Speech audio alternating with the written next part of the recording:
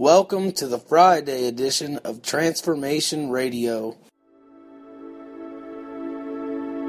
And now, as we turn our attention to the reading of the New Testament, our narrative today comes from the book of Revelation, chapter 3, verses 7 through 22. We'll read about the key of David. That represents Christ's authority to open the door into his future kingdom.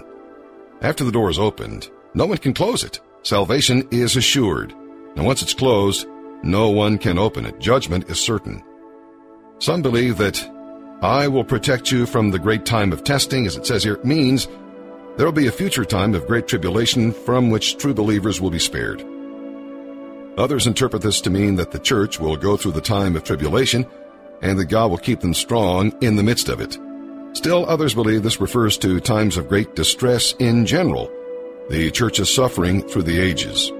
And we cannot interpret from this verse when or for how long Christians will experience the, quote, great time of testing, end quote. Today, millions of Christians are suffering and dying at the hands of godless tyrants throughout the world. To them, the time of testing has already begun. Whenever Christians suffer, Christ promises protection of their eternal souls. The New Jerusalem is the future dwelling of the people of God. We'll have a new citizenship in God's future kingdom. Everything will be new, pure, and secure. Now, Laodicea was the wealthiest of the 7 cities, known for its banking industry, manufacture of wool, and a medical school that produced eye ointment. But the city had always had a problem with its water supply. At one time, an aqueduct was built to bring water to the city from hot springs. But by the time the water reached the city, it was neither hot nor refreshingly cool, only kind of lukewarm. And the church had become as bland as the tepid water that came into the city. At the end of each letter to these churches here in Revelation, the believers were urged to listen and understand what was written to them. Although a different message was addressed to each church, all the messages contain warnings and principles for everyone. Jesus knocks at the door of our heart because he wants to save us and have fellowship with us. He is patient and persistent in trying to get through to us, not breaking and entering, but knocking.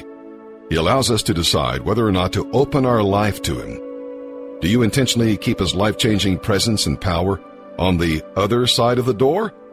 Or do you, with open heart, open the door and let him in? All right, with that, let's begin our reading today, here in the New Testament. December 12th, the New Testament. Revelation chapter 3, verses 7 through 22. Write this letter to the angel of the church in Philadelphia. This is the message from the one who is holy and true, the one who has the key of David. What he opens, no one can close, and what he closes, no one can open. I know all the things you do, and I have opened a door for you that no one can close. You have little strength, yet you obeyed my word and did not deny me. Look, I will force those who belong to Satan's synagogue, those liars who say they are Jews but are not, to come and bow down at your feet. They will acknowledge that you are the ones I love. Because you have obeyed my command to persevere, I will protect you from the great time of testing that will come upon the whole world to test those who belong to this world. I am coming soon. Hold on to what you have, so that no one will take away your crown. All who are victorious will become pillars in the temple of my God, and they will never have to leave it. And I will write on them the name of my God, and they will be citizens in the city of my God, the new Jerusalem that comes down from heaven from my God. And I will also write on them my new name.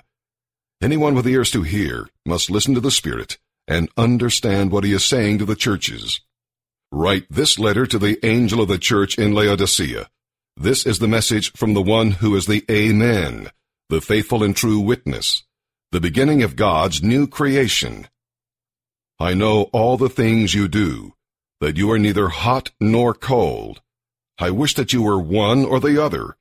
But since you are like lukewarm water, neither hot nor cold, I will spit you out of my mouth. You say, I am rich. I have everything I want. I don't need a thing. and you don't realize that you are wretched and miserable and poor and blind and naked.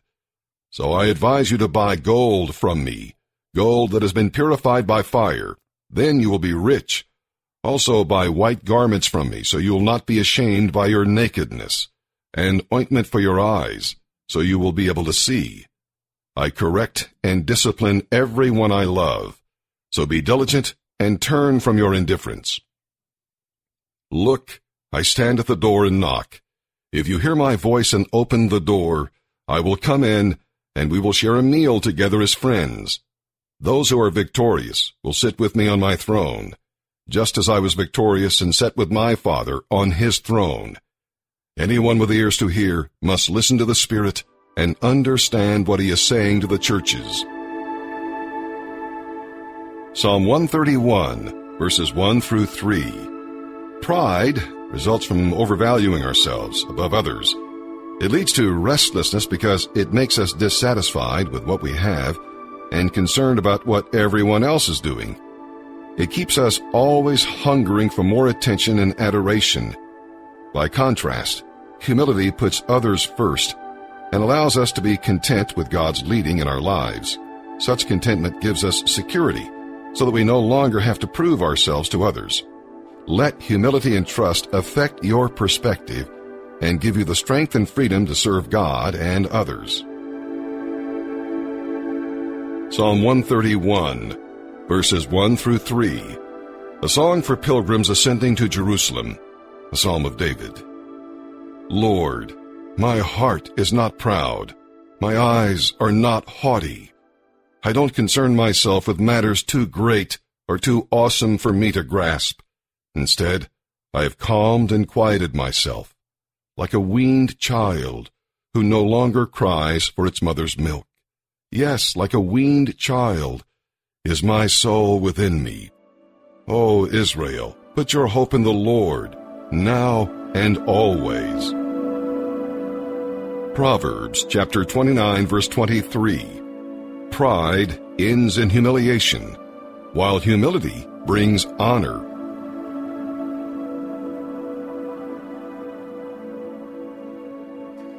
Hey, it's Zach Pruitt here with Transformation Radio. Just a reminder that Monday is Orientation Day at the Refuge Ministries.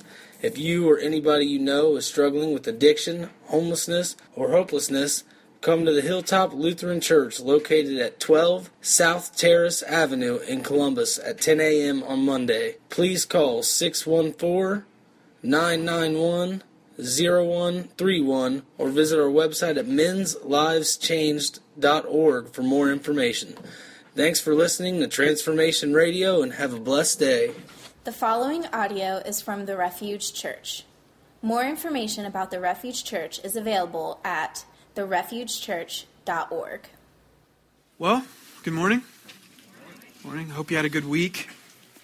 This is week 2 of our current series we titled Rest, Finding Joy and Peace in the Gospel of Jesus. And so last week we spent a little while explaining what we mean by that. So we unpacked that a little bit and what we're kind of hoping to accomplish in all of this. So if you weren't here last week, I encourage you to go on the website. You can listen to the sermon there, or if you got a smartphone, you can download the app and listen to it there. But all in all, we're taking 4 weeks to follow the major themes of the Bible and really look at how that pertains to deep rest in Jesus and who Jesus is. What does it mean to really be found in Jesus Christ, to be found as being a Christian, and what does that mean for us, right? So last week, we unpacked what we called creation rest, how things were in the beginning, how that correlates to us and to God. So this week, our text is found in Revelation 2 through 5, if you want to go ahead and turn there, or it'll be on the screen. And we're calling this repentant rest. And so we'll explain what that means. But I know Seth just prayed, but would you just pray with me? Would you just bow your heads? Some of you probably aren't Christians, some of you are, and so we're all coming in with different sorts of ideas and philosophies and that sort of thing. But if we could, with our eyes closed, man, I just, if you're a believer, just begin to ask God to speak to you through the Word this morning, to convict you of sin, to just encourage you. But I'm just asking, my prayer, Lord, is that you'd help us to be alert to have clarity, just to be able to focus this morning for the next hour or so, just as we gather together as believers, that, Lord, we would be encouraged by your word, we would be challenged by your word, we would be just exhorted to make certain action steps, not to find our identity, but, Lord, to just know you more. And so just speak to us, Lord God. We love you and we thank you. Amen. Let's go ahead and read this together. Like I said, this is Revelation 2, and we're going to read verses 2 through 5. It says this: I know your works, your toil, and your patient endurance, and how you cannot bear with those who are evil, but have tested those who call themselves apostles and are not, and found them to be false.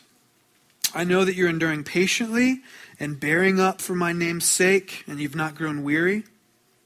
But I have this against you, that you've abandoned the love you had at first. Remember, therefore, from where you've fallen, repent, and do the work you did at first. If not, I'll come to you and remove your lampstand from its place, unless you repent. So that's the word of the Lord for the day. That's our text for today. But I want to just explain, this was written in a literal historical time to a literal historical church. This is written to the church at Ephesus, which is a city.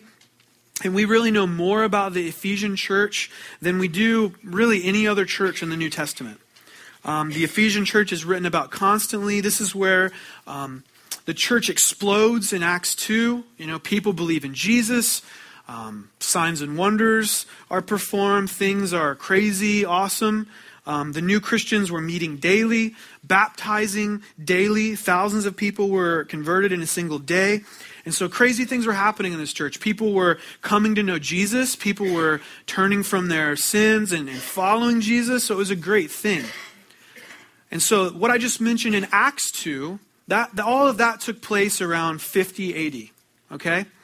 Now this text that we just read in Revelation, same church, but this took place around 96 AD. So 40 some years had passed. And what I want to do is take a minute and dissect a couple parts of this passage, because what we see is, first of all, we see a commendation, a congratulatory statement.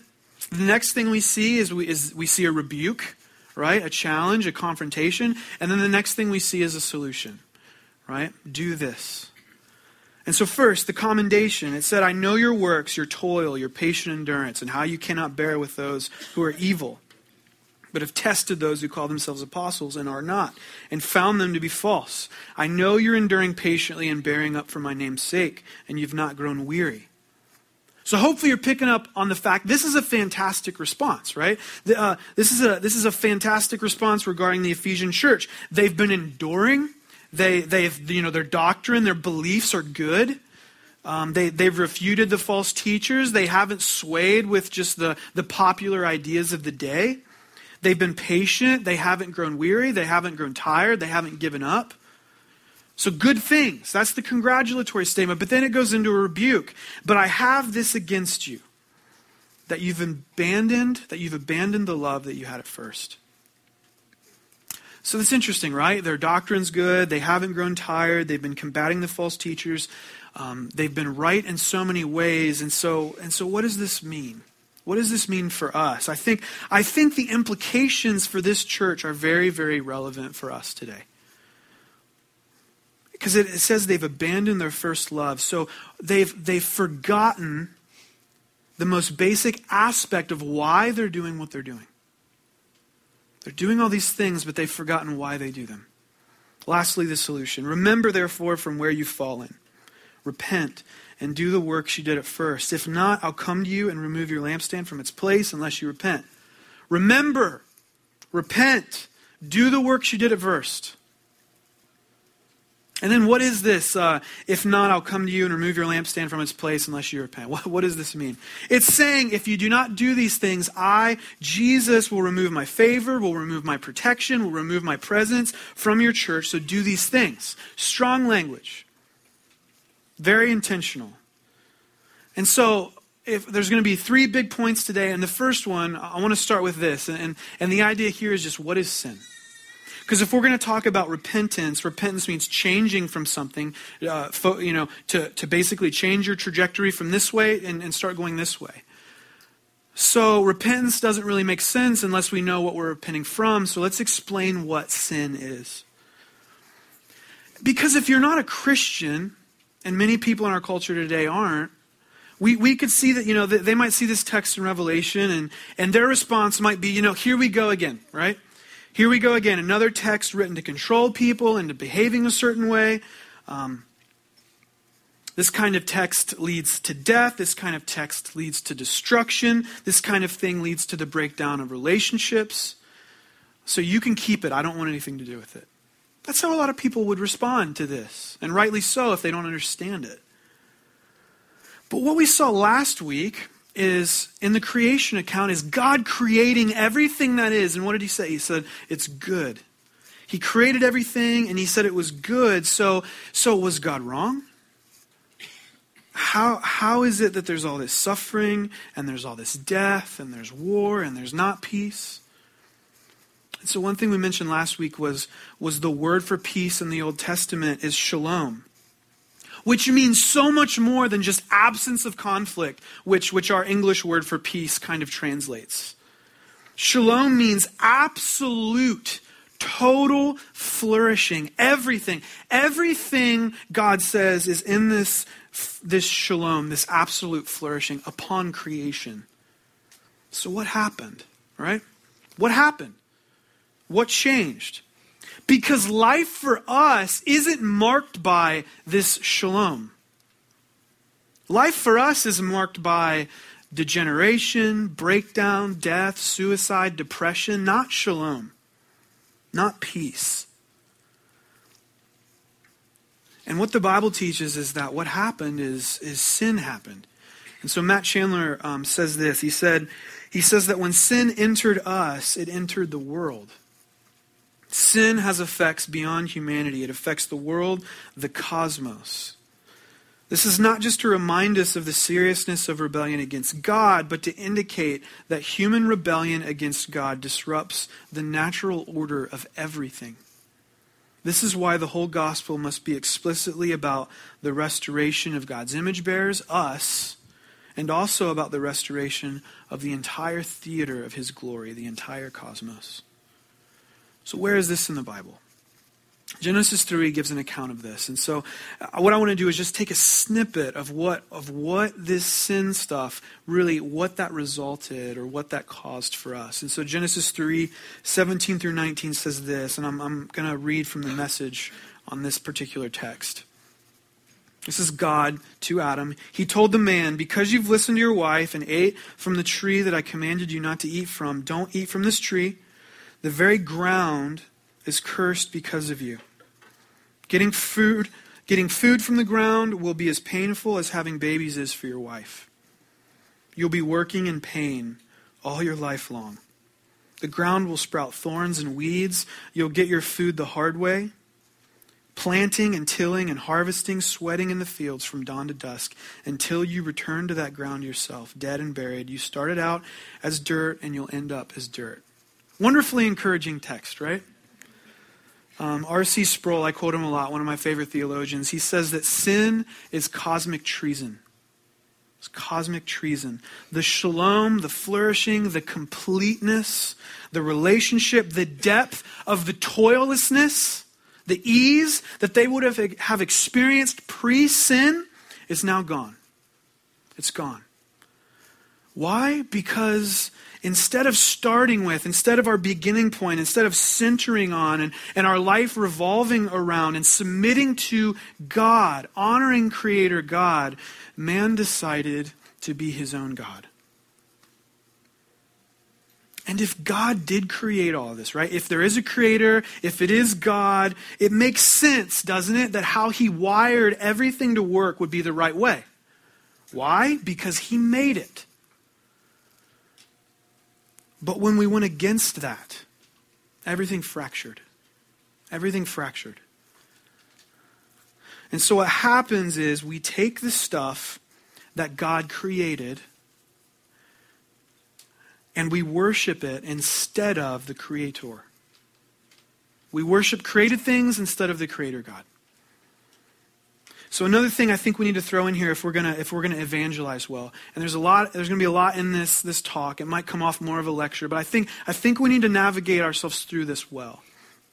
Another thing that we need to know if we're gonna evangelize well is when we talk about sin, we need to explain what we're saying. We shouldn't assume that people understand what we're talking about. 100 years ago, when we talked about sin, in general, there was a much higher percentage of people that had a biblical worldview. There was a much higher percentage of people that might have been nominal Christians. Their lives looked more Christian. So when you said sin, people generally would understand what you meant. Nowadays, this isn't the case. This isn't the case. So some philosophy that was becoming quite popular in the mid-20th century, back in the 50s and 60s, was this idea of postmodernism.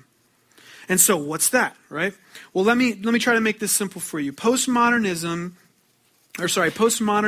believe essentially that truth is relative. They believe that there's no truth, and therefore no one can tell someone else what they ought to believe because what's true for them might not be true for the other person. So I'm hoping, you probably heard this sort of thing, right? If it hasn't been explicitly, you've heard it because it's very popular nowadays. I would go as far to say it's actually pretty normal. Especially in educated urban places and cities, people just believe this. And so for a class I took last week, prior to the class, what I had to do was I had to have conversations with people I didn't know. And I had to talk to them about God. And so I went to OSU campus and I just walked around and I just asked a few people if I could, ask them some questions. And so I talked briefly with 3 different individuals, and none of them had a biblical worldview, not even remotely, not even close. And so the last girl, I think her name was Jen, I asked her what she thought about heaven. What are your thoughts about heaven? And she said she believed in it. She's like, well, I believe there's heaven. And I said, well, how do you think people get there? And she just kind of looked at me for a second. I feel like she probably just hadn't thought about or wrestled with that much. And then I kind of pressed her a little more. I said, how is it that some people make it in and other people don't? Just seems like a pretty valid question. And she said something to the effects of, she got a little bit agitated, like I could tell that was against her worldview. And she said, I don't think that people should be telling other people what to think or believe. And so this is the idea of truth being relative. So this is gaining a lot of traction because it's appealing to people. Out of all 3 people, every one of them said something to this effect. So, when you tell people that the Bible says this or the Bible says that, often what you'll find is just a confused stare. And a response like, yeah, but nobody really knows what the author meant, language is weak, how can we rely on an ancient book, etc., etc. These are the types of things that we're hearing a lot more when we talk about sin in particular. So if your narrative that you're explaining to people is simply God and then sin and then Jesus, it's not going to translate to most folks anymore. You're probably going to have to spend 3/4 of your time explaining God and sin, a lot on sin, if for Jesus to even make sense. Because you saying that Jesus is your Savior to someone who doesn't think they need a Savior isn't going to be effective for the most part. Right? So again, this kind of relativistic thinking, there is no truth, it's irrational. It's irrational at its core because no one truly believes this in practice. No one believes that. The moment someone says this is the moment they contradict themselves. So let me give an example. I had another conversation with a guy who said something, it was a while back, a few months ago. So it was something to the effects of, yeah, I think all religions are the same. I think there's no such thing as morality or ethics. I think it's culturally constructed. Does that make sense? His thinking was, I think good and bad, they're culturally constructed. There is no absolute truth that exists. And so I asked him this. I said, so what do you live for? What's the point of existing? And his answer was, I think people need to be compassionate and promote peace. Now, let me unpack why that makes no sense. You just said that truth is relative. If you believe that truth is relative and in turn there is no truth, then why stand for compassion or peace? You couldn't, because peace for you would be different than peace for someone else. Are you tracking with me? Everyone believes in some aspect of right and wrong. But this kind of thinking has gained a lot of steam. A lot of people believe this, but they haven't gone far enough to see the contradictions. It just allows them to stay within their agnostic skepticism. And most people don't call themselves agnostic, but a lot of their beliefs are very agnostic. I just don't know. Don't tell me what to believe, right? For most people, truth is whatever works for them. So it's ridiculous. Every culture in all of history would agree that rape and murder and pedophilia and stealing and cheating are less than ideal. And most often would condemn them. So the point here is that none of us are truly relativists. None of us. Second big point. Everything's broken. Everything's broken. Religion isn't the problem. Politics aren't the problem. Social evolution isn't the answer. Social conditioning isn't the answer. We're sinners and we're in need. That's what the Bible teaches. That's what we're exhorting. That's what we're saying here today. We're in need of something that's beyond ourselves. We're in need of Jesus. And so some of the big questions, right, that you hear. Why is there injustice? Why is there pain and suffering? Why is there so much loss? Why can't these different people groups get along? And I think across the board, most, or if not all of us would agree that there's something wrong. We just disagree on what the answers are and what the core problems are. And the Bible teaches that the problem is inside of us. The problem is sin. Remember Genesis 3:17 through 19? The very ground is cursed because of you. I want this to sink in. Getting food from the ground will be as painful as having babies is for your wife. This is to the man. This is to Adam. You'll be working in pain all your life long. The ground will sprout thorns and weeds. You'll get your food the hard way, planting and tilling, and harvesting, sweating in the fields from dawn to dusk, until you return to that ground yourself, dead and buried. You started out as dirt, you'll end up as dirt. Sin has ruptured shalom. Sin has marred our purity as image bearers of God. Instead of work being something that's fruitful, instead of work being something that's creative, it's often agonizing. Picture this. God tells Adam the ground will be as painful for you as the same pain as it is for your wife to bear a child. I don't think we've noticed this as often as we should. Or thought about it. Think about that. The ground will sprout thorns and weeds. And so the big idea here is I don't think we truly understand fully the devastating effects of sin in our world. And again, you'll hear people come up with remedies.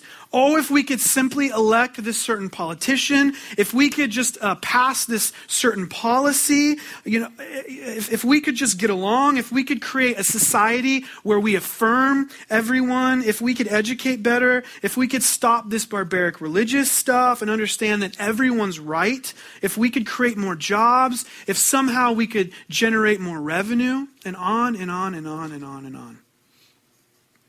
But it never works. Some of these things are good ideas. There's a few. We should work to alleviate poverty. We should work to help those in need. But ultimately, the deep problem, the deep issue, the answers are bigger than that. Because the real problem is inside of us. The real problem is a sin problem, and everything is broken as a result of sin. Relational breakdown. Societal breakdown, family breakdown, psychological breakdown, sexual breakdown, gender confusion, economic toil. We're a mess. We're a mess. And real quick, before we move to our next point, Tim Keller, in a lecture he gave on evangelizing in a postmodern world, he said that we need to work hard, very hard, especially as Christians. Hear this. We need to work very hard to well define the terms that we use. And I know I alluded to this earlier, but if we're talking to people without a biblical worldview or a pseudo-religiousness, we'll start talking about God, we'll start talking about sin, we'll start talking about the Bible, and these people will absolutely misunderstand us. If in our gospel presentation to people, we just go through, well, Jesus is God and Jesus died for our sins and everyone who believes in him goes to heaven. If we don't lay in the groundwork of asking questions and making sure the person that you're talking to understands the terms that you're using, they will completely misunderstand you. And really deep down, this is just a form of religious legalism. And so what we need to do is slow down. Because I said this, but I want this to sink in. Most people believe that truth is whatever works for them. Does that make sense? Truth is whatever works for me, however I feel in the moment. And so have you heard this before? And this is on the screen, but you've probably heard this. If it's true for me, if it's true for you, then it's true for you. But if it's true for me, then it's true for me. And what's true for me might not be true for you. Many people believe this. Many. And so Keller teaches that if someone believes in this kind of thinking and you tell them Christ is the truth, then they'll read that through their own worldview. And so what that says to them, if you don't lay in the groundwork, you don't answer their questions, then you'll tell them that Christ is the truth. And what that meant to them is that this will work for me. And whenever, Christ stops working for me, whenever being a Christian becomes really, really hard, I'm bailing. The moment that, the sexual partner comes around that I want to engage with, I'm gone. Whenever, I can cheat on my taxes, I'm going to do that. And so the moment that it becomes hard, the moment when it stops working for them, they bail. So even though you feel that you've shared the gospel and there was an initial response, it didn't change their worldview. Does that make sense? The core message wasn't fully understood. And so we need to present the Bible as being something that's credible. And when we're talking about credibility, when we're talking about making our argument credible, most would think about apologetics, or you know what apologetics are? Apologetics are reasoned arguments to justify the gospel. And 100 years ago, you didn't have to do much of this because, like I said, most people believed in like a kind of Christianity. Most people's lives were kind of Christian. But nowadays that's not the case, and we need to present the Bible as credible. And this is dense. We're only going to be here for a minute, but I think we need to talk about this for a second. I want us to hone in here. We need to present the Bible as credible because of what's called defeater beliefs. And this is on the screen. What am I saying? Defeater belief. I want that to sink in. Defeater beliefs. Again, 100 years ago, there weren't many defeater beliefs. But a defeater belief is this. A defeater belief is a belief A that if believed makes belief B impossible. So I don't even have to look at it. I'm going to unpack this. In the old westernized Christian culture, there weren't many defeater beliefs around. Most people believed in the Bible. Most people believed in heaven. But now we live in a time when our culture has a set of common sense beliefs, defeater beliefs. Let me give you a couple examples. And hopefully now you're like, okay, that makes sense. One of the first defeater beliefs, a big one, is there can't just be one true religion. Second one, another one would be like everyone has got to be able to determine right and wrong for themselves. So how does this play out? If someone has belief A, that everybody has got to be able to determine right and wrong for themselves, if that's one of their belief A, then when you say that the Bible is true and it tells us what to believe, they won't accept that because they believe this. And so what we have to do is we have to be alert to what some of their defeater beliefs are.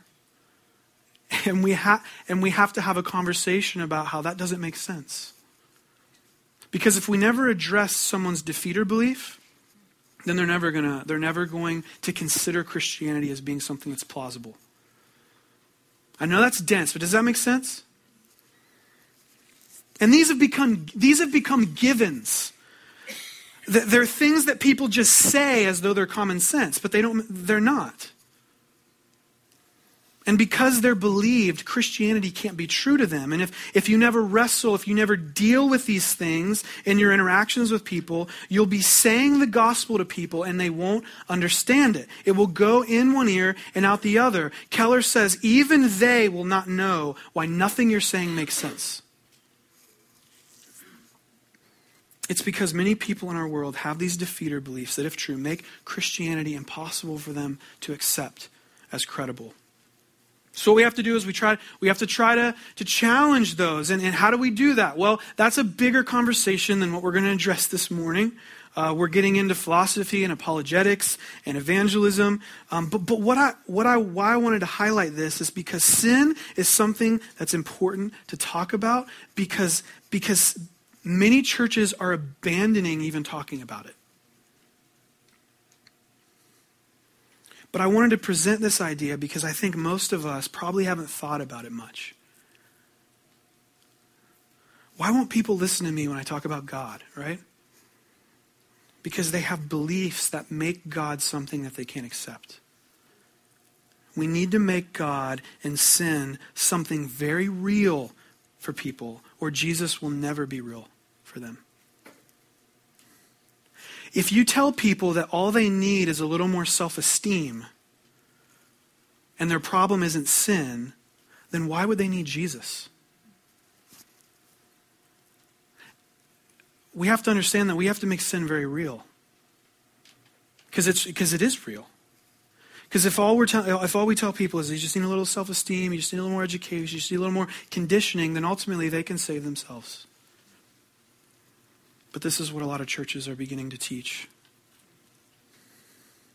So let's rewind, and we're almost done. For all of us, sin is our present pandemic. Sin has fractured everything that God originally created to be good. What can we do about it?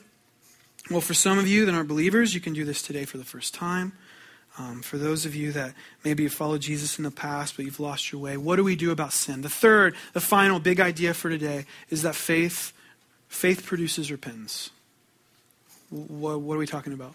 Well, how are we saved? Well, the Bible teaches that we're saved by faith in Jesus Christ. What's faith in Jesus? Faith in Jesus is accepting that God is the starting point upon which everything else hinges. Faith is complete trust and confidence in Jesus is who he said he was, that he's the Son of God, that he came to save us. And what does that faith produce? What does true faith, what does saving faith produce? It produces repentance. Repentance is an indicator of authentic faith. The Baker Encyclopedia of the Bible says that repentance, hear me here, this isn't on the screen, but repentance is a change in the whole personality from a sinful course of action to God. That's repentance. A change in the whole personality from a sinful course of action to God. So let me ask you, does that definition define you? Does a life of repentance, does a life of constantly just God, I want to be more like you. I don't want to worship me. I don't want to do the things I want. I want to do the things you want. I want to honor you. Does that define you? Does that define us? Let's read from our text, just a little bit from our text in Revelation one more time. It says, "But I have this against you, that you've abandoned the love you had at first. Remember, therefore, from where you have fallen, repent and do the works you did at first." Repent. The Ephesian church, over the course of those handful of decades, they quit repenting. They became those terrible legalists, and they started following rules. Their following of God wasn't based on gratitude, but because they wanted to prove themselves. And this would have made them awful people to be around. And then there was probably some of them that started sinning blatantly and just calling it freedom in Christ, and they quit repenting. They just did what they wanted to do, and God will forgive them, right? They quit repenting. So the big idea here is if you want to live a life of joy and peace in the gospel, if you want to be found in who Jesus is and what he's done, if you desire to experience this deep gospel rest that we're talking about, your life will be marked by ongoing, genuine repentance to God and to other believers. Because, friends, we have to deal with our sin problem. We can't keep believing the lie that whatever works for me is true. That thinking will rot our souls. The truth about who God is found in the Bible, and we must respond to the Bible by submitting our lives to submitting our lives to Him, and we know that by reading the Word, by reading the Bible. We must turn from our sins and turn to Christ. Pastor Tullian Tavigian, he writes, "We no longer need to rely on the position, the prosperity, the promotions, the power, the praise, the passing pleasures, or the popularity that we've so desperately been pursuing for so long. All the care and love and value we most crave, full and final approval we already have in Jesus. Once we put our faith in Jesus and repent of our sins, this becomes our reality." He goes on, Christian growth, in other words, doesn't happen by first behaving better, but by believing better. Believing is bigger, deeper, brighter ways that Christ has already secured for sinners. You don't have to prove yourself anymore. Why? You can confess and repent because you don't have to be seen as perfect, because Jesus was perfect.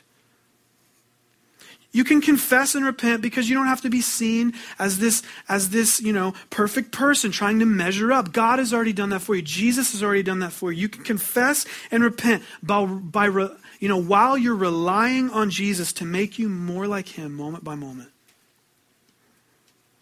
And so our lives are to be a response to His goodness. Our lives aren't to be, us trying to earn our keep and make our way. We obey based on gratitude that He loved us first.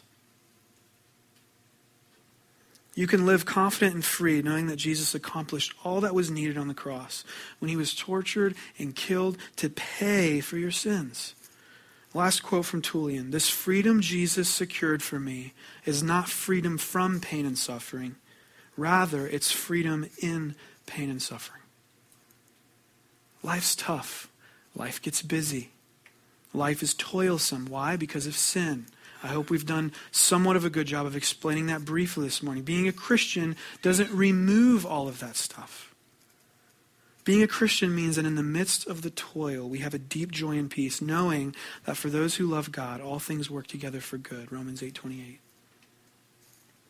Sin is real, and sin has fractured everything. But there's hope in Jesus Christ. There's hope in Jesus. So I encourage you this morning to reflect deeply in our time of communion and singing and giving. Reflect on your sins. Reflect on your struggles. Reflect on your selfishness. Reflect on your walk with the Lord. Reflect on what that looks like. And repent to God and repent to others. James 5:16 says, "I confess your sins to one another and pray for one another that you may be healed." Put your faith in Jesus. Repent your sins to Jesus. If you need prayer this morning, I would love to pray with you. There's going to be, myself and others will be in the back of the room right after this to pray with you.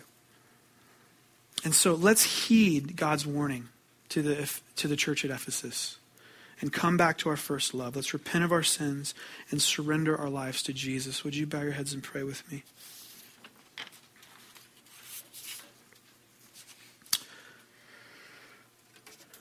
God, I pray that maybe for the first time in a long time, the impact of sin in our lives, maybe we've just neglected so many aspects of our heart and the decisions we make, and really we're just living in blatant sin. I pray that would become a reality to us, but that wouldn't destroy us. I pray that truth would be revealed to us, coupled with the reality that you're beckoning us to yourself. And my prayer is that we would put our faith in you, that we would confess our sins, we'd repent of our sins. 1 John 1:9 says, "Confess your sins, and He's faithful and just to forgive you and cleanse you from all unrighteousness." So God, I just pray that we would confess, we would repent, and that we would look to you. I pray that we'd be a church marked not by a bunch of individuals trying to prove themselves as being these perfect people, but that we would be very honest about our hypocrisies and our struggles and our difficulties and that sort of thing, and that we would give you the glory because you're the good one, not us. And so this morning, as we pray, as we go to the table and take communion, and we remember your body broken and your blood shed, that, Lord, we would do so reverently, that we wouldn't do that if we're not following you. And I pray that many of us would make conscious decisions this morning to pursue you. We put our hope in you. We put our hope in so many other things, and it hasn't worked out. I pray that we put our hope in you, that we commit to a community of faith that can hold us accountable, that can walk with us in our faith walk and our struggles. And so we love you. Amen.